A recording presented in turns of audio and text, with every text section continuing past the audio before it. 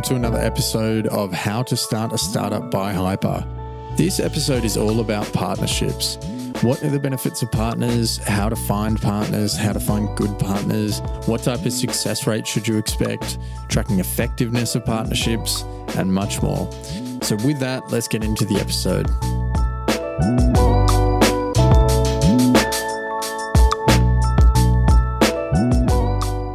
Welcome everyone. I would like to begin by acknowledging the traditional custodians of country throughout Australia and their connections to land, sea, and community. We pay our respect to the elders, past, present, and emerging, and extend that respect to all Aboriginal and Torres Strait Islander people today. Cool. Well, thanks for the tunes, Josh. That was really good. Today, we're going to be chatting about something that I myself am slowly but surely getting my head around. Partnerships. Now, I started at Luna well over a year ago, and one of the first things that struck me was just how pivotal a role partnerships played in building Luna and our community. And be it in the work that we do for founders, for investors, for future entrepreneurs and students, partnerships truly are at the core of how we and perhaps many of you here today operate. And of course, while partnerships are a great way to boost your brand's awareness and acquire new customers and accelerate growth, I quickly learned that at the very core of a good partnership is human connection. And at the risk of sounding a little bit romantic, I will admit that partnerships are about trust and understanding. And it's really about finding common ground, helping one another out, and really seeing things through to create that win-win outcome. But let's not kid ourselves. Partnerships can feel a little bit tricky, especially when it comes to an environment of rapid growth like the startup ecosystem. You are constantly wrestling with the idea of balancing resources and strategy and commitment and people. And it just feels like there's so much going on. So questions are, of course, bound to arise. Where do you look for partners in the first place? How do you demonstrate credibility? How do you play your cards right to land the ones you want to? And what does creating that win-win situation truly look like? So hopefully today we're going to be unpacking a bit of that, if not all. But before we get underway, for those of you who don't know me, my name is Nikita, and I am the marketing community manager here at Luna. For those of you who don't know Luna, we basically exist to help founders launch and grow their businesses.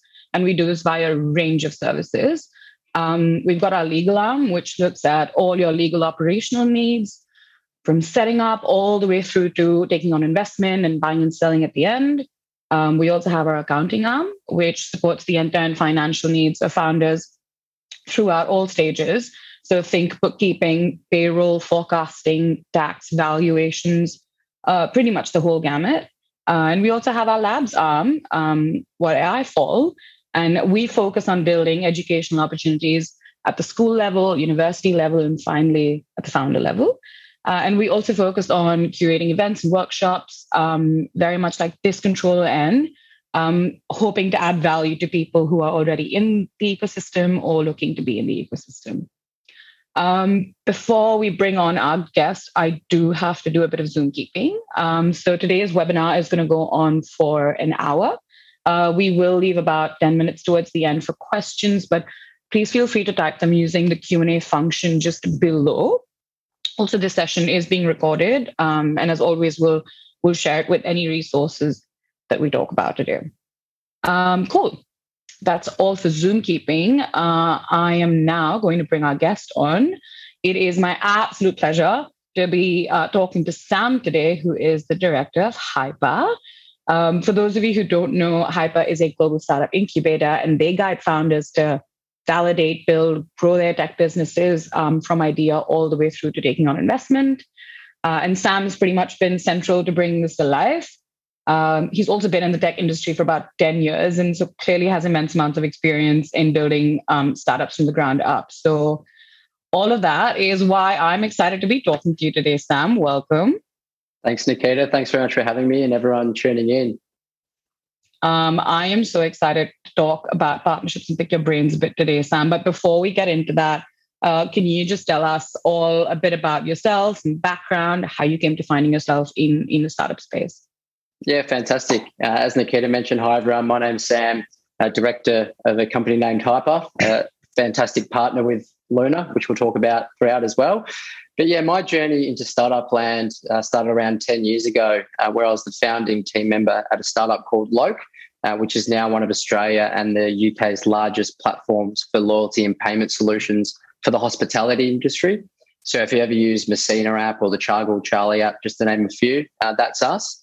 I was actually studying at university at the time, and the tech scene was really, really early here in Australia. I think iPhones had only come out maybe a year or two before. So, we were dealing with apps breaking all the time, and everything was very, very immature. But that's the reason why I fell in love, with the industry and the spirit of startups, literally building things from the ground up and just trying to work it out as you go. Fast forward 10 years and going through, I guess, the ups and downs of being a part of building a startup, raising capital, growth, securing partnerships. As you mentioned earlier, there's so much to it in terms of building a startup. That's really where Hyper was born, to support early stage founders getting their ideas safely off the ground and taking a lot of the learnings we've had as entrepreneurs ourselves. Yeah, that's amazing. Honestly, I didn't know that you were there at the time when the apps were, not really apps in total. But what would you say is your mission at Hyper when it comes to the partnership side of things? Yeah, for sure. So I guess, ultimately our mission at Hyper is to, provide the safest and most efficient pathway to launch and run a technology business. And what really underpins our mission for partnerships is to establish ourselves within the industry as the only way founders should begin their technology startup. So in turn, we aim to give our founders access to the strongest possible partners as possible to really foster their journey. So for example, relying on Luna to really assist with those needs as well. And in turn, establish a two-way relationship where all our partners are working together, sharing business with founders' success and support being at the heart of it all. Yeah, no, I love that. And yeah, it has been quite a journey partnering with Hyper. I'm not really sure how many years we're into, but there's many to go. Cool. I feel like, we talk about partnerships as this very natural byproduct in the startup ecosystem. Everyone should be helping everyone. And, that's how they build their businesses. But I'm sure there's a lot of people also joining us today who know that side of stuff. But just so that we're all on the same page, can you perhaps break down just what partnerships are and sort of what the different types of partnerships you see, particularly in the startup context? Yeah. So really, it's like demystifying this complex idea around what partnerships are. And that's what I'll aim to do today, is really simplify it to have some actionables out of it. So a partner is anyone with a database or a network that is not a direct competitor. So for an early stage startup, we like to break the types of partners, I guess, into a few different segments. So beginning with perhaps a two-way referral partner to increase both of your customers' audience and add value. So a fantastic one of this of recent, I think it was during the pandemic last year, where the Calm app, which everyone's probably used, I think the meditation app, partnered with Amex, being a large banking traditional business. And an EDM was sent out to millions of users of Amex to say, hey, download the Calm app and we'll give you 50% off your first 3 months. Not only did it add value to the Calm app in increasing downloads, but added, I guess, a great amount of brand equity and type, care for customers during a financial stressful period. So we look at, a two-way relationship partnership in that element where it's adding value. Now what we're seeing more ever present is a partner whom by your revenue strategy is really underpinned. So a lot of founders and businesses are starting now without a consumer paying, I guess, for the platform initially. That way that there's no barrier to usage, especially early on. So there's a lot of referral and partnership revenue streams that follow on from there. So if we think about a booking platform, if you've ever used booking.com or maybe a reservation system, etc., where the hotel will actually pay for that partnership. So that's really integral. And then my favorite type of partnership is really a strategic investor / partner. So some examples around that is, a point of sale company, that works within, say, the hospitality industry may invest in a consumer hospitality app. Not only does that provide capital and strategic support to help roll out their platform, but it also means that, they're adding another great product suite to their existing customers as well. We last year had a on-demand tools platform delivering tools for tradies on site. I think if you forgot, your nuts and bolts and you're halfway through a build or whatever it may be. And that business actually raised a great amount of capital from a well-known hardware business. So they came on as strategic advisors, but the partnership was really strong there because not only were they providing access to their tools and equipment to help them launch, but launching and opening up to their entire customer database to suggest they do that. So a great, avenue there for a partnership. Yeah, no, that sounds interesting. It's almost like it's gone from just being like a marketing channel to like a revenue model, and then also pretty much like a whole entire like strategic growth model. Yeah, exactly. Which is really interesting. But I know, and I've been in that position before where I'm like, cool, I know what I'd like to get out of it, but how do I look for these people? What's the first step? Where do I find these partners? Yeah. So really, getting a pen and paper out or an Excel spreadsheet, utilizing a lot of resources that you do have online now, which is fantastic. But I guess step one is really start by thinking what other brands, organizations, services, or even communities are out there, locally and nationally to start to begin with, that have a similar or the same customer base as the one you are trying to reach to. That's really, really important to understand. So, for example, with ourselves and Luna, we identified together that we're here to support early stage founders or founders going through growth. Fantastic, great partnership. And then once you've identified that partner or that potential organization, really identify who is the decision maker and who you should get in contact with to discuss, your product or potential partnership. And, fantastic things like LinkedIn really, have come a long way. I remember, as I said, starting out 10 or so years ago prior to LinkedIn, where you'd have to, cold call and research on the internet. That information's in your hands now, which is great. And then, really finding out what there is to gain from the partnership, having a really, deep think about, the win-win element of it. What are they going to be looking for? What are we going to be looking for? How does this fit within what I mentioned earlier in those three tiers? Is it a two-way referral partner? Could they potentially be a strategic investor partner? Or could they potentially, be really, really underpinning in our revenue strategy? And then just to bring it back as well, because you're probably going to be creating a big list and get really excited, is start to actually, go small and gradually grow, your potential partnerships. So what we often recommend to our founders and what we know that works really well in the past is creating a tiered approach. So tiered 1, tier 2, tier 3 on, how hard it is to get these partners. And that can be based on the size of their customer base, the size of the strength of their brand equity. If you're trying to partner with Nike straight away, we know that they've got a lot of, and understandably, brand equity in place that they're not just willing to potentially partner straight away. You've got to build that up. But if it is another emerging startup that is also trying to go through growth, let's try and have a conversation with them and get some wins on the board. And further to your point earlier, Nikita, around the whole humanizing the element. At the end of the day, to really break down, the black and white nature of partnerships, and remember that behind each company are people.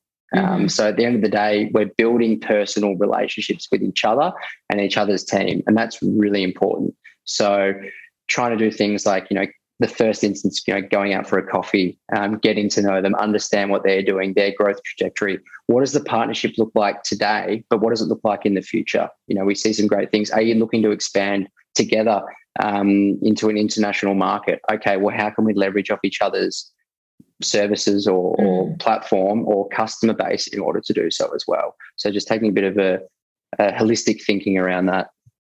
Yeah, no, for sure. Exactly. And that's what I was saying in the beginning. It's easy to list down a big number and, and say we've achieved so much with so many, and, the number of partnerships are endless. But, this ties into an observation, which I wanted to ask you about. I came across a term called vanity partnerships, right? And it's basically what happens when people are just trying to tick off the number of partnerships they should achieve. And it's just, purely sort of number driven. And it happens when you don't know your why. And I'm curious to know how do you avoid this sort of vanity partnership syndrome? How do you identify or really recognize that something will be a good fit? Yeah, no, it's an interesting term, vanity partnerships. And I think it goes for predominantly the nature of most business relationships, whether it's partnerships, whether it's, trying to secure a major deal for your startup or even, hire, et cetera, is, going in with a plan. And we know that the best plan is often thinking about putting yourselves in the shoes of the other person. What do they actually want to gain from this partnership? What do they want to gain from this? And really understand, is it brand exposure for their platform? Is it revenue? Is it support? Is it all of those things? Is it, ensuring that their customers have, an even more incredible experience by working with your partner? And then it's really important to do some fact finding to ensure you're going in with this plan. So have they had a media release lately on other partnerships? What did they look like? What do you think worked? What do you think didn't work? So you can walk into that meeting and have a slide deck ready to go with all your, the partnerships and strategies and ideas. But before you're even doing and presenting something like that, you really want to understand and just simply ask them the questions, how best can we help you? How can we grow together? Really coming in as a solid, that's why it's called a partnership, because it's doing something achievable together. So what do you look for in a healthy relationship? What hasn't worked in the past, etc. So asking those questions, not only are you going to get the information that you need, but it's setting up that partnership for longer term success and shows that you care, and it signals that you're looking for a win-win outcome, not a one-sided partnership. So that's a really, really important thing to ensure that vanity element doesn't come into it, that you're really taking in the understanding of helping them to achieve the goals that they want to together. Yeah, no, that's so interesting. Of course, you got to do your legwork and your homework before you show up to speak to anyone about wanting to collaborate, I guess. But clearly, on the flip side, they're going to be doing the same, right? They're gonna want to look at what you do, what you're up to, what's your purpose, and what you're getting out of partnerships with others that you are partnering with, which sort of brings me to this point of how our startups, or just like how a business is looking, like how do they build their own brand equity? How do they market themselves so that the people they want to partner with know that this is going to be a great value add? Yeah. So there is quite a bit unknown if it is your first time doing a partnership. We want to look at historical data that may have been able to say that we know this is a good way, but the truth for a lot of startups, that's why it's a startup, because everything is new and starting up.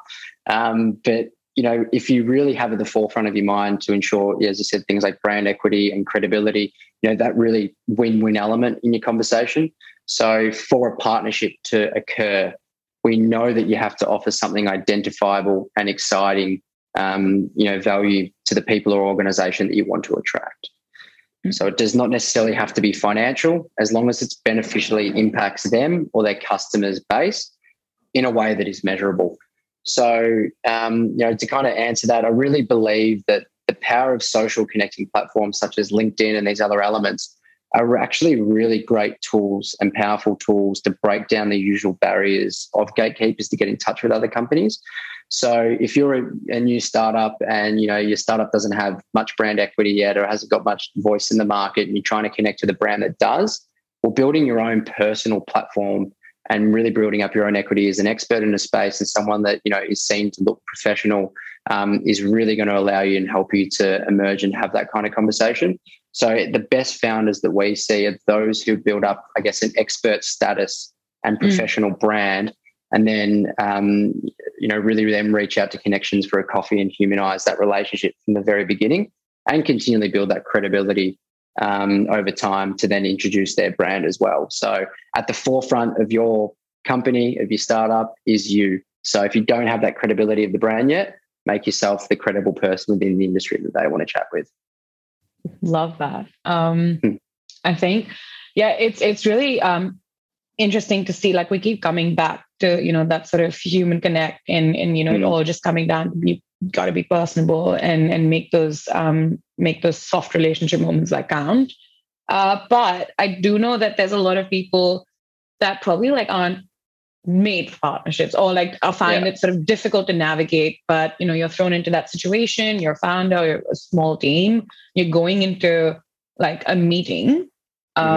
What is the best way to prepare for that meeting? Be it whether it's a coffee, or if it's something a little more serious. What are you supposed to do? Should you be upfront about what you're exactly after? At the same time, how do you sort of demonstrate that you're prepared and willing to make it work? Yeah, it's a great question. There is a strong element of business development, in this partnership. So the ability to have confidence and, I guess it is in a way a sales meeting to really secure that partnership. So I think that, sales is a very important part of the startup or business development, is because you're going out there and you're building your own brand, your own voice, and you really got to, roll with the punches as well in terms of any knockbacks or, now's at the right time, et cetera, and be resilient. So in terms of, preparing for those meetings, trying to understand the person, as much as you can, trying to get as much information to be able to navigate through that. I guess just showing a real sense of care and understanding and wanting to partner, for a long-term vision, not to just grab customers and grab some revenue. It's just like, no, we deeply want to make an impact that's above all that, and that stuff will follow. So that's super important. And sometimes it could be a good idea just to kind of like, to give to get in return. So, that old prophecy, within life, but it's also there for in business as well. So is there something potentially that I know that they're going to be a pretty hard partner to get or a little bit difficult? Okay, well, what could we actually give them straight away to prove ourselves, to show ourselves? So in return, they can see how that actually transfolds for us to potentially look at partnering with them as well. So start to think a little bit outside the box. You can do all your general preparation and get the partnership deck ready. Things like, get a conversation, starters to try and get them actively involved in the conversation. But what could you do to actually give them a bit of X factor to actually be like, okay, this person in this company is different to the 5 others that are hitting me up. I like where they're coming from. And I think that give to get super powerful. Could you, reach out to the founder of another business and say, hey, I'm attending a networking event that's in our industry. I was just hoping to see if you'd like to come along. Do something a little bit different to really change that approach so it's seen as that give to get. And I think that could be really super powerful. Yeah, I think it's I think now more than ever, it's harder, but the stuff you see that people do to break through the noise, it gets more and more interesting. There is a question that's come in from Sasha, which and he's asked, what are the signs that a partnership isn't working or it's too one-sided? What should you be looking out for? What are the red flags? Yeah, for sure. I think that at the very beginning, you need to set measurable goals, right? Because if it's one-sided and it's not, and you haven't set those goals at the beginning, it's hard to understand if you've waned off that. So, if you've set those at the very beginning and it's becoming a one-sided affair, so there should be certain checks and balances in place within that partnership, within those two organizations that should be able to identify that earlier. So things like, your team should meet once a month, once a quarter, whatever you think's the right thing to do. And then from there, you'd be able to then identify if that relationship's not working or not with red flags, and just have a conversation, really catch up. That's why bigger businesses now, or even startups as they're growing, are actually employing specific partnership managers, because this is such a big part of their business that they need to manage them as if they're their own accounts or customers. So really staying on top, put it as part of your weekly to-do list, and understanding, block out an hour, how's this relationship working against the goals that we set out at the very beginning with this organization. Yeah, no, that ties in so well to what I was thinking about, which is what are your, sort of like points of measurement? You're looking at the leads and you're looking at the revenues, but of course, I think there's a healthy aspect of adding a bit of the follow-ups, like you said. We also actually have a follow-up question from Sasha, which is, what type of success rate can you expect when you're seeking partnerships? Is something like 1 in 5 realistic? So success rates in terms of, and I'm presuming, thanks Sasha for the question, that on the amount of outreaches that I get back. that they would actually come through. Yeah, look, it's hard to really define a metric on it. What I would suggest, going back to my earlier statement before, is creating a really strong list of the organization and the people, and I guess what you're seeking. And then from there, you can use a lot of tools such as LinkedIn or email campaigns, and send it out to then see how many come back to you and go through from there. So you might reach out to 50 partners, 15 come back to you. You sit down with 10 of them and you close 3 or 4. So it's hard to really define the exact elements of it.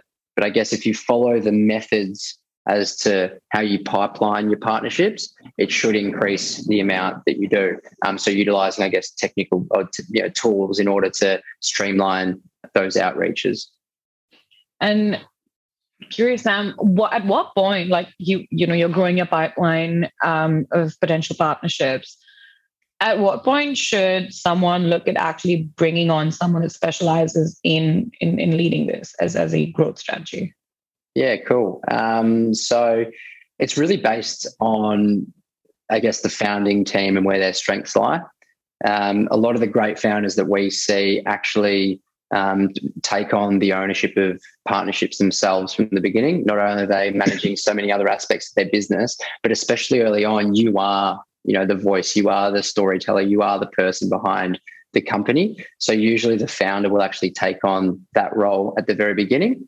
And then once they've grown and they're starting to realize that they maybe set those partnerships, they could then potentially employ someone else to hand over. But usually that relationship will still be there at potentially senior level.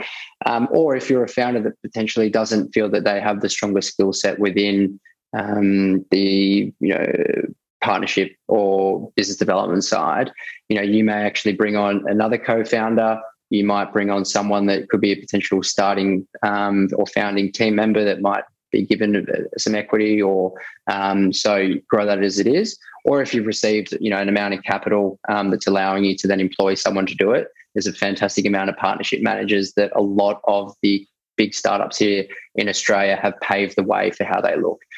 So if you look at a lot of the big startups here, they'll have specific partner managers even within industry verticals now. So there's some great talent there too if you're in a position and fortunate enough to be able to hire someone to do that. Yeah, I find it so amazing to see. Like a few years ago, no one really looked at this as a job in and of itself, and now it is. And it's like you said, there's maybe multiple people handling that, which brings me to the point of partnership successes. Yeah. But what do you do after you've had like that one successful first project? You're like, cool, we landed this partnership, we worked well together, we got the results. How do you then go on to sustain this? What are you doing to not lose that momentum and like play for the long run? Yeah. So I'll answer that in 2 parts, just thinking about it. So first of all, I think you might have asked this question before Sasha's question came in, but how do we actually measure the success to then understand how we actually follow on with that? So in terms of understanding the success, we probably want to look at 2 key elements. So transactionally, how did we actually perform if we were going into more of a revenue agreement? So there's some really great partnership platforms that we use and a lot of people use within the industry that actually exist to track the revenue and metrics of partnerships. As you alluded to before, that's how much the industry has grown now, that people are actually building products for partnerships, which is great. So, for example, one of our partners at Hyper is Airwallex, which I'm sure most people have known within the fintech space. And they use a platform called PartnerStack, which we're set up with an account with all their other partners, I'm sure, which actually tracks every referred lead and the revenue that lead brings in, and in a really transparent way. So we're able to actually measure that through a transactional element. And then overall, what we're trying to understand is customer satisfaction from both ends. Having a referral partner in your ecosystem that your customer has great experience with ultimately is a reflection on you too. So even if there isn't a monetary outcome associated with your partnership, if your customer experience with your partner who has referred you is positive, then the customer feedback is the direct measure. So being able to measure that in some way. So how we look at, to answer your question, how we look at actually being able to understand, okay, how do we sustain these partnerships? How do we check in? What do we do next? How's it actually going? Really something that we do a lot within Hyper and our founders do is to go back to this point before, but I think it is so important, is humanize that element. So as soon as we have a partnership, we will get some of our team and some of their team to actually catch up, create a personal relationship, understand, there's great communication tools like Slack. You can add partners into your Slack direct channel now and really create that team, winning partner feeling. And then from there, in that, initial outlay is then putting together a bit of a plan. What does success look like? What do you guys have as your boundaries that we can use your brand or whatever that may look like? Have monthly catch-ups, testing what worked, what didn't work. Did we do an event campaign? Did we do a EDM? Did it work? What can we tweak? So understanding things aren't always going to go perfect, and we know that. And going back to Sasha's question earlier about red flags if it's not working, but really communication, ultimately really aims to resolve anything. So that's really, really important. So putting people in place like partnership managers or taking direct responsibility to really follow up, and understanding that every partner you deal with is different too. So you can't just have a one-stop shop partnership template and just say just because you're this business and that business. So putting some time and effort into actually creating a really custom strategy around your partnerships once you've actually got them on board together. Yeah, that's right. I mean, I couldn't agree more. You can't templatize your sort of partnership strategy to suit everyone. It's just not going to run. We have a question from Michael somewhere along those lines. It's an interesting one. He says sometimes partnerships could mean that your partners will have high influence on your product roadmap. What advice would you have for founders to balance your investments in features for general public versus sort of becoming a servant of specific partners just because that partnership looks like immediate success? Yeah, fantastic question. I think that at the core of it is your customer. Your customer is the one that's paying. The customer is the reason why you've identified a problem to fix. So understanding at the end of the day, what do our customers want? Is it, what we have in the roadmap of our own product, or is it something of adding weight of what our partners can actually bring in? So that's, what I believe at the end of the day, your customer is first because they're the ones that are using the platform. So just being able to understand, okay, well, where does that fit into my product roadmap? Ensuring that's what I've identified that my customers ultimately need. So to break that down is, doing some focus testing, customer interviews, really understanding, and then scoping in how that may potentially help. Yeah, cool. Michael, I hope that answered your question well. We also have a few questions around sort of at what point in the startup process, which we were talking about earlier, at what point do you begin reaching out to potential partners? Is it once the business is up and running, or once you just have a prototype, or once you have investors, or even just a beta version? Both Diego and Catherine have the same similar question. Yeah, no, it's a fantastic question. And, what we actually do as part of our Accelerate program is partnerships is built into the strategy at the very beginning, really at the very beginning, because there's so much that can be gained and benefited from it. So really, I believe that it really should be at the very beginning of when you're conceptually thinking about your idea and building that out from there, because it is such a key component. So what can often happen is that startups start to build their business focusing only directly on how they can actually individually attract their customers. So users don't just fall off trees, as we know. Acquiring users through marketing, advertising is also a costly exercise.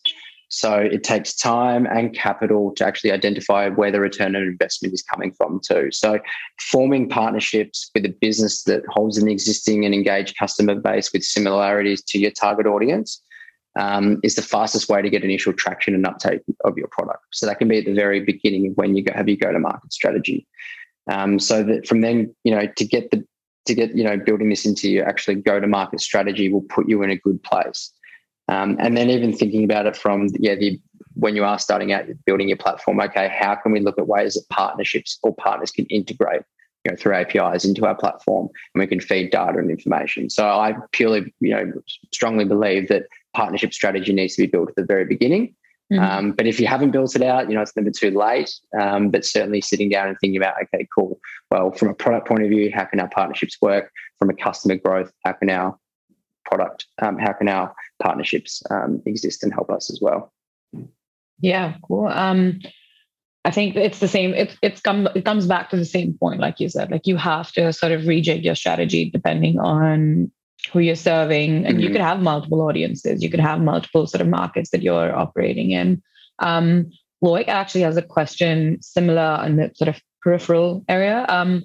That when you're establishing a startup that relies almost entirely on partnerships, are there sort of additional steps or additional measures that you should consider when you're preparing to pitch or meet with potential partners? Yeah, look, so as I mentioned earlier, in the and what we're seeing furthermore now is the types of partners. And I think it was point 2 I spoke about earlier about how a business, relies purely on third-party partners for their revenue model. So that is really important. And what I would suggest to them is an element of exclusivity. So if I'm using a travel app as an example, and it's for booking flights. There's 7 different airlines that I can go to and have conversations with.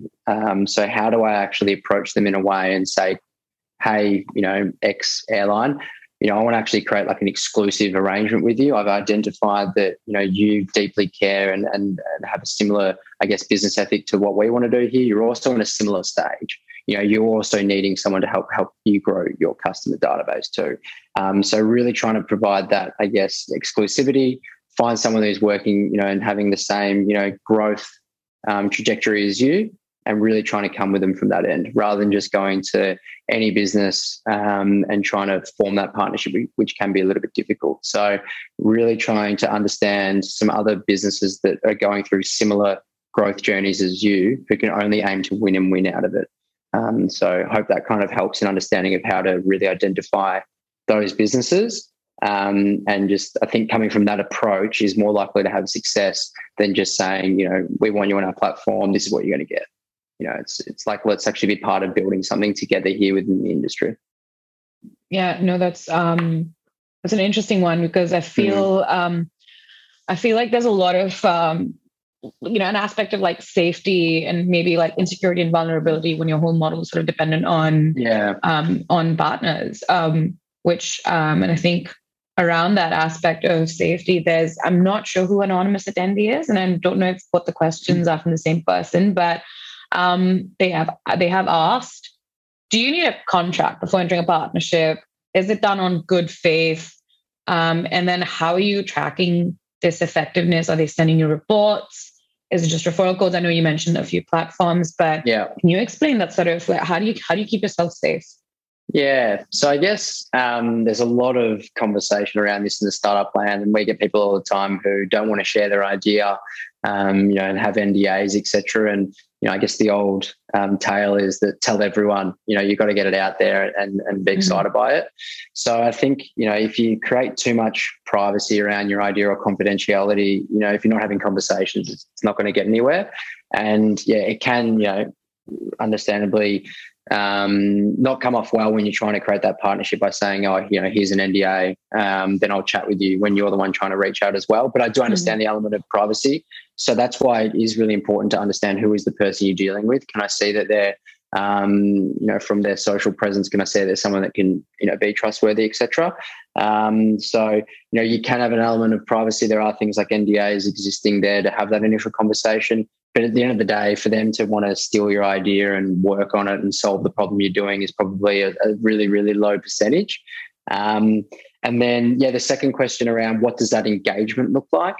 So, sometimes it can be a handshake agreement, but, very, very early days. But what we can look at, is certain partnership documents of outlining, contractually how that looks. What's the percentage fee of revenue that's split? So I think it's called an MOU from memory, that you can actually put in and speak to the guys at Learner to help you to set you up one of these documents, to be able to put in, structure in place of what the partnership looks like, how it's being revenue, what are the clauses that may not use it, how is your brand allowed to be used, etc. So there's a few things there that you can kind of have in place around that. Yeah, No, I fully agree. I think you have to sort of look at balancing the good faith with some proper sort of legal structure in place and like legal means in place, which lends into sort of Michael Cron's question, which is how do you manage the risk of partners competing with you other than through sort of the contractual and legal means that we just spoke about? Yeah, so managing the risk in terms of them potentially taking intellectual information, I'm presuming, or maybe I'm assuming, yeah. Cool. I think Nikita, you kind of balance that well there. By having an element of good faith, and that's why human connection is important to really build that trust. But also then potentially if there are certain legal elements you may want to have in place that just to ensure that there are guidelines to how that relationship looks, that there can't be any stealing of customer data or whatever it may look like in terms of that. So it's just based on how you think that you want to present that and what information you hold tight that you don't want to be sharing with partners. I know it exists in the hospitality industry where some integrated providers won't actually share customer data to their partners. So there are things like that do exist. So we take examples of what's out there. We look at what's legally available to us, and then create, I guess, a set of rules or templates to which the business wants to be binded by. But understanding as well, how's that going to fit into what the customer wants to get out, or your partner wants to get out of it too. Yeah, cool. Michael, I hope that answered your question. Slightly on a different beat, though, is got another one which is more on the side of startups versus sort of corporates, and how do you blend the two? How do you as a startup approach a bigger player in the game, a big corporate? Is there a different strategy to that? You can't just be operating on like the good faith then. So what does that look like? Yeah, for sure. So I guess in terms of being able to get through to a larger corporate that you may be wanting to partner with, we're actually seeing a fantastic transition over the past, let's say, even 12 months, where a lot of traditional corporates or bigger brands are actually wanting to partner with smaller startups. So if it is a traditional business that isn't actually part of the startup industry, so it could be a large bricks and mortar business, but they could potentially partner with a startup to add value to their service or add value to their current customers. We're seeing a lot of that happening. So I wouldn't be too daunted by approaching them, because they want to see ways that they can actually get into the tech industry, because it's not going anywhere. It's only ever getting bigger, which is great.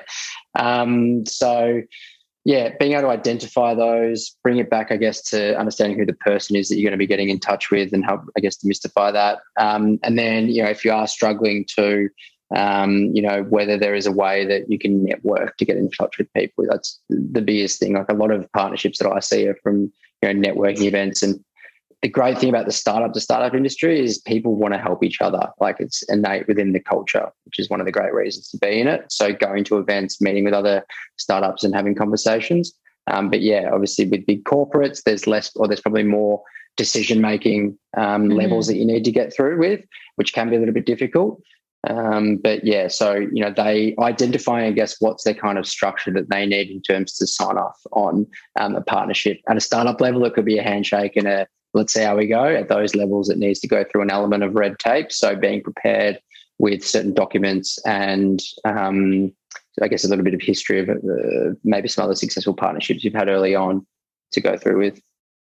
Yeah, no, I think that ties in really well to me. Had just about to ask you if there's something our organizations, both big and small, should be doing, better when it comes to partnerships. But I'm curious to know, is there something you wish to see, or are hoping to see more of or less of when it comes to partnerships and how people deal with it?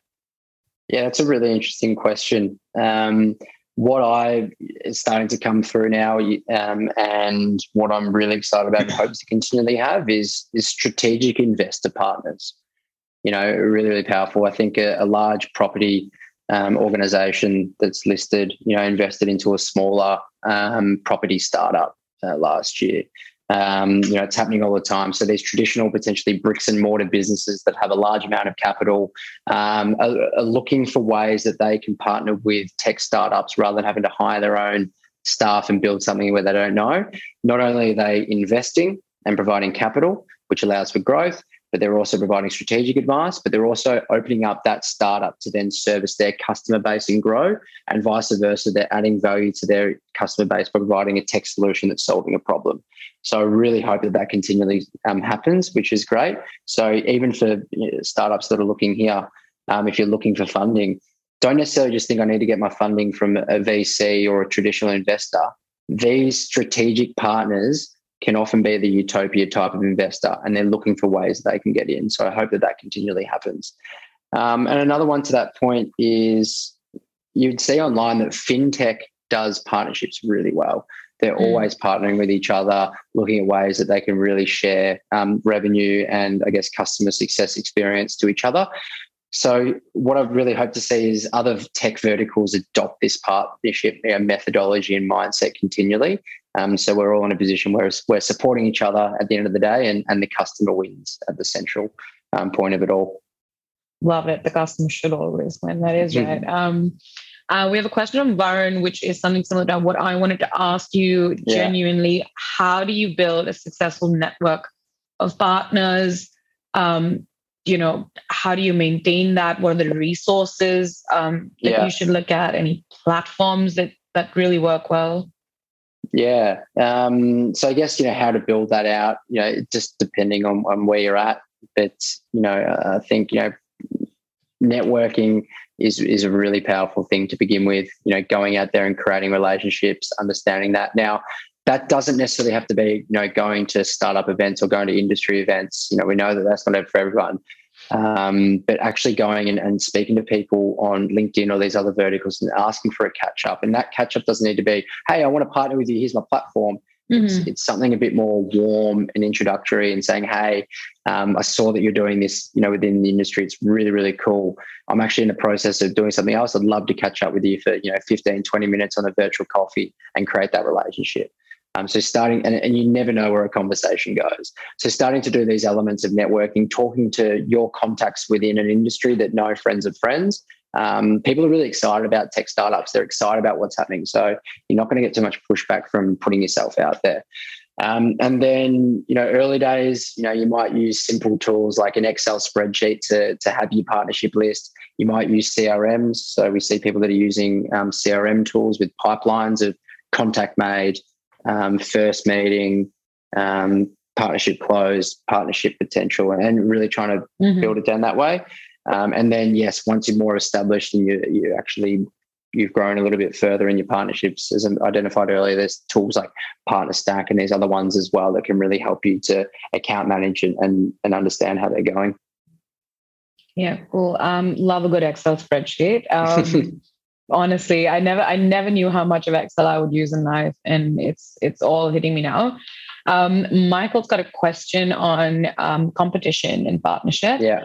And he's asked, when you go into looking for partnerships, would you avoid the instance where the companies that you're speaking to are direct competitors, or would you leverage that heated competitiveness? Yeah, that's a very interesting one. I think it really, really depends on each business and where they're at and what, I guess, their organizational goals and missions are. So not to use too many buzzwords, but what I mean by there is that, okay, if I'm a startup within travel, I keep using this, but the travel industry, and I'm partnering with someone else in the travel industry and we're fighting for the same customers, that can then just start to cross a bit of a grey line, because then your customer's like, well, do I go with one or the other? What's kind of the difference? So really understanding what is the product differentiation that we can actually either share that customer or we're fighting for that customer. It'd be interesting to do a little bit more research on if you are trying to exist and share the same customer. I think that's really healthy, but if you're trying to fight, that's where there can be a bit of grey line. So that's a conversation to really understand what they're trying to get and what their product or service and offering is, and whether there's any blurred lines there. Yeah. There is, another question from Glenda, just along the same lines of sort of competition. And she says, Sam, how do you balance exclusivity with anti-competitiveness? For example, the recent Peter's ice cream partnership and the fuel stations where they were fined apparently $12 million for anti-competitiveness. Yeah, right. So they were just providing exclusive arrangement and not providing it to anyone else. I think that's for someone. Yeah, no, great question. And that's why I utilize someone like Luna or your own startup lawyer to actually understand the legal ramifications of how that contractually is going to operate to ensure that there isn't any, boundaries that are being pushed there. And that's, clearly stipulated and put out. Yeah, cool. Glenda, I hope that answered your question. Cool. Any other final resources, Sam, that you think would be beneficial to not just founders, but just partnership managers that are looking to think about this a little more deeply?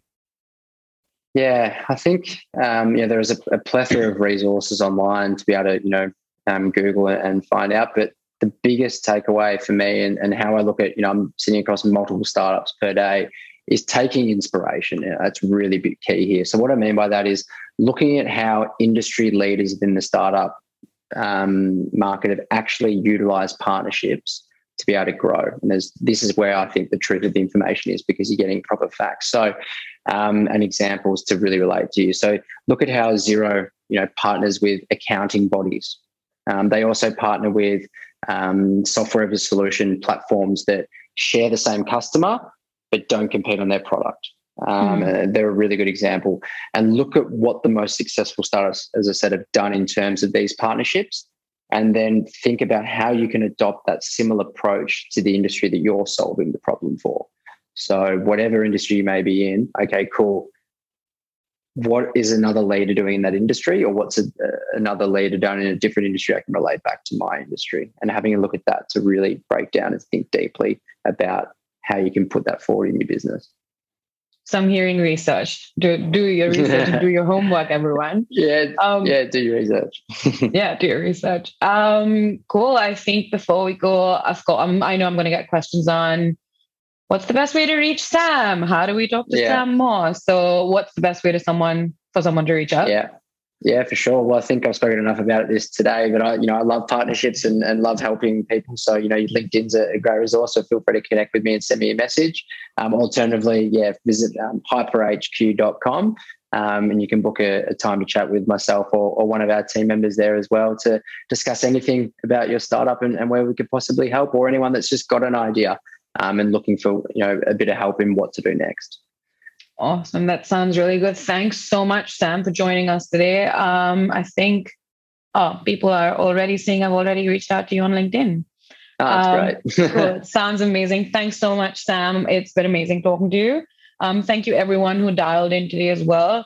Like I mentioned earlier, we'll be sharing the recording and all the resources that Sam has spoken about. And if you have any questions, please reach out. Otherwise, have a lovely rest of your week.